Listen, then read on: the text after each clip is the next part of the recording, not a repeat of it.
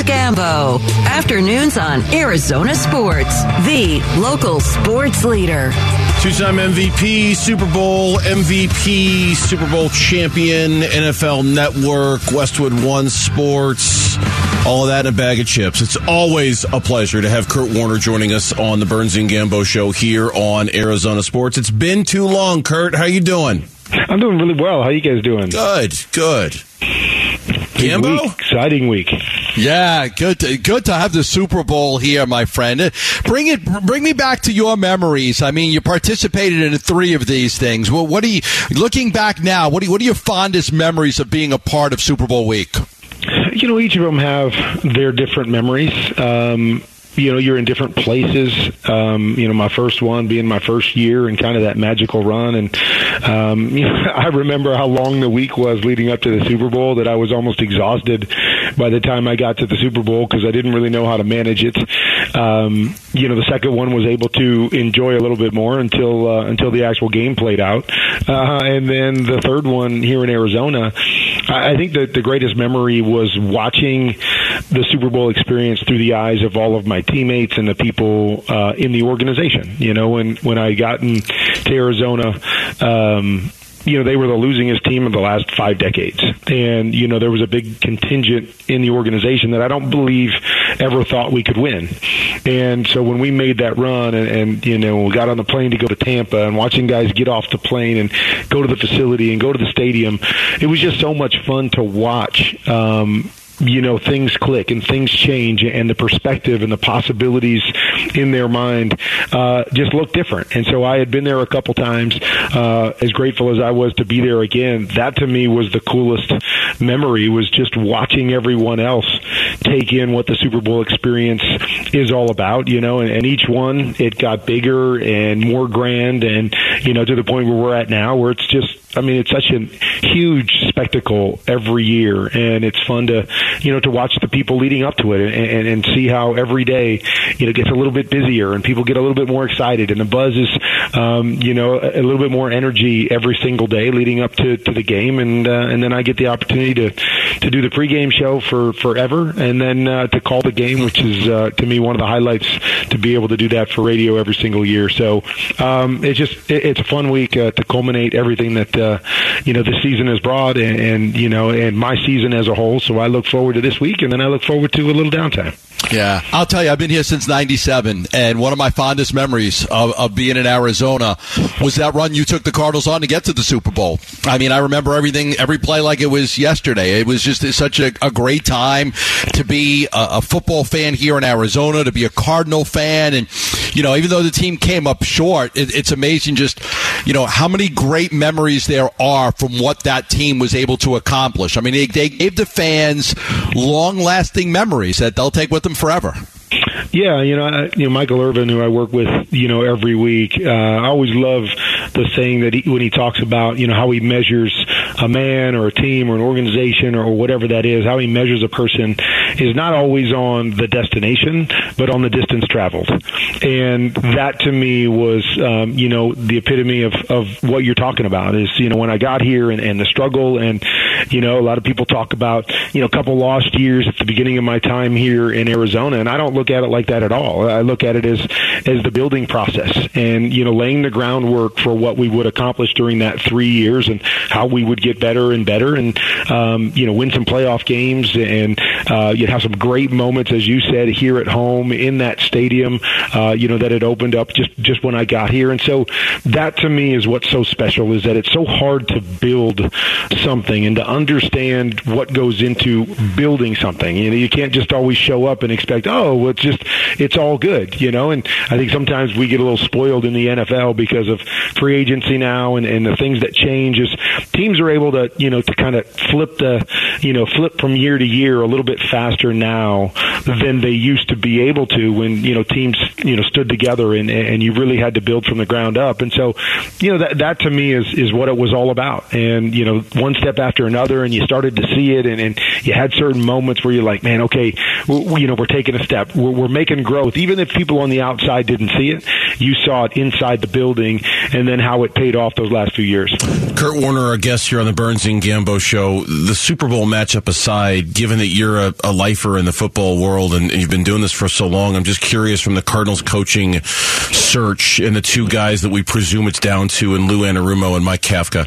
Do you have any insight into their ability to be head coaches in this league through your travels, through people you talk to, games you've called? When it comes to those two guys specific, is there any insight that you can add into either one of them that might give us a clearer vision who would be the better choice as the head coach? Well, I mean, all I'm going to say is, it's kind of like the quarterback position. You don't know until you know. And that's, I think, the hardest part. And the hardest part of the proposition when you're trying to get the next head coach and you're trying to get the right guy is you don't really know. And sometimes you don't even know, after you get that guy. I was actually doing something with Michael Bidwell this morning, and we were just kind of talking about around the league. And, Zach Taylor, after, his early time in Cincinnati, they were ready to fire him. Like, oh my gosh, this is the wrong guy. You got the wrong guy. And then a year later, he's in the Super Bowl. How about Nick Sirianni? His opening press conference, and people were like, oh my gosh, what did we do? and then now they're in the Super Bowl in year 2. And the idea behind it is that it's a growing process. When you get a guy that's never been a head coach or never been a head coach at this level, and as I was talking about, with all the changes that can happen from year to year, you got to let them grow. You got to let them become what it is that you saw in them to give them that opportunity. But it's really hard in this business because everybody expects that quick 2-3 year turnaround, and it's just not that easy. And so I think that's the hard thing. The two guys that you're talking about, I have heard glowing endorsements from a bunch of people on both of these guys that have worked with them. But the only thing that I'll say is neither one's ever been a head coach. And so we all know, I've been around some great coordinators that weren't great head coaches. And then there's other guys that can handle all of it and can manage it well. And, and they thrive when they get into that head coaching position and the leaders that they are start to come out. And so I think that's the hard thing, and again, I liken it to quarterbacks is, we can try to make as much assessment as we want, but until you see them in the moment at the highest level with the stakes, are what they are, you don't know who's going to be that guy. And, sometimes you got to go with the young guy that you give them a chance and you're not really sure, and they butt into a great coach. Sometimes you go with the older guy or a guy that's been there a couple times thinking maybe this is the time that they're going to thrive. So I think all of that is really, really tough, and we're all going to scrutinize as we always scrutinize, and we're going to scrutinize in the short term. You look at Nathaniel Hackett, and he's fired after 1 year, and I'm just thinking to myself, man, I know there were some things that went wrong there, but obviously it didn't mesh early on with Russell Wilson. We all thought because of who Russell Wilson was before, he would be great. And then it doesn't play out that way. And when you watch the tape, to me, it's not all about Nathaniel Hackett, but he ends up, taking the fall because there were some mistakes along the way. As a young coach, always has some mistakes, and he didn't get the patience to be able to see what he could become as a head coach. So I think it's a really, really tough thing to try to assess guys that have never been there before and say, well, this is what they're going to be or this is what they can't do. We really have no idea until they get in that moment. And you got to hope when, you're an organization, when you're Michael Bidwell making this decision, you got to hope that you get one of those guys that thrives and lifts his game up as he takes that next step to a head coach.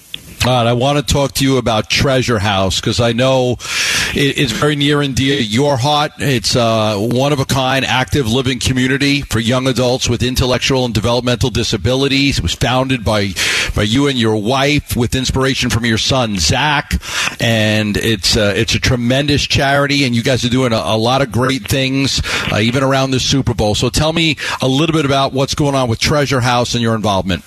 Well, Treasure House is thriving right now. We've, got our first Treasure House out in Glendale, not too far from the actual stadium. And, we're completely full right now, and the residents are thriving. The first resident was our son who suffered a traumatic brain injury when he was 4 months old. And it's been so fun to watch him grow and thrive. And he works a couple jobs, and he's got a social life, and his calendar is always full. And it's just the full life that we've always dreamed for all of our kids. But we didn't know, early on if that was possible for Zach. And we're seeing that can be possible through places like Treasure House. And so, as I said, we're full. We got a waiting list. So the goal is to pay off the building out there through our capital campaign, and then start to expand, whether that's more here in Arizona, whether that's around the country. We've got so many people that are interested. So we're just always looking for opportunities to be able to bring awareness to what we're doing, so every family out there like ours can start to dream differently. And so we use every opportunity that we can. Got an opportunity this week to do a little event that we're going to do to raise money. We got a bunch of great people coming. I know Sanderson is a sponsor of yours, and they're helping us out, so we appreciate their involvement in it. But that's just what we're doing. We're always trying to just look for the opportunities, to kind of connect with people that feel led to be a part and join hands with what we're doing. And we understand there's great organizations out there doing a lot of great things. And so our goal is always to go, hey, if what we do touches you, if you want to come alongside of us and grab hands and do something in this area, we want to find those people that are passionate about this little niche. You can't change everything, but you pick those things that are close to your heart and you chase after them. And that's what we're trying to do with Treasure House. And it's been a labor of love, and it's been fun to watch it thrive here in Glendale. And the hope is, and the vision is, that we're going to have a lot more of these over the next few years. Kurt, it's always good hearing your voice. It's always good catching up. We wish you the very best. We look forward to catching up with you really soon. Okay, thanks for coming on. Awesome. Enjoy the week, and I hope we have a great game. I hope so too. All right, thanks, Kurt.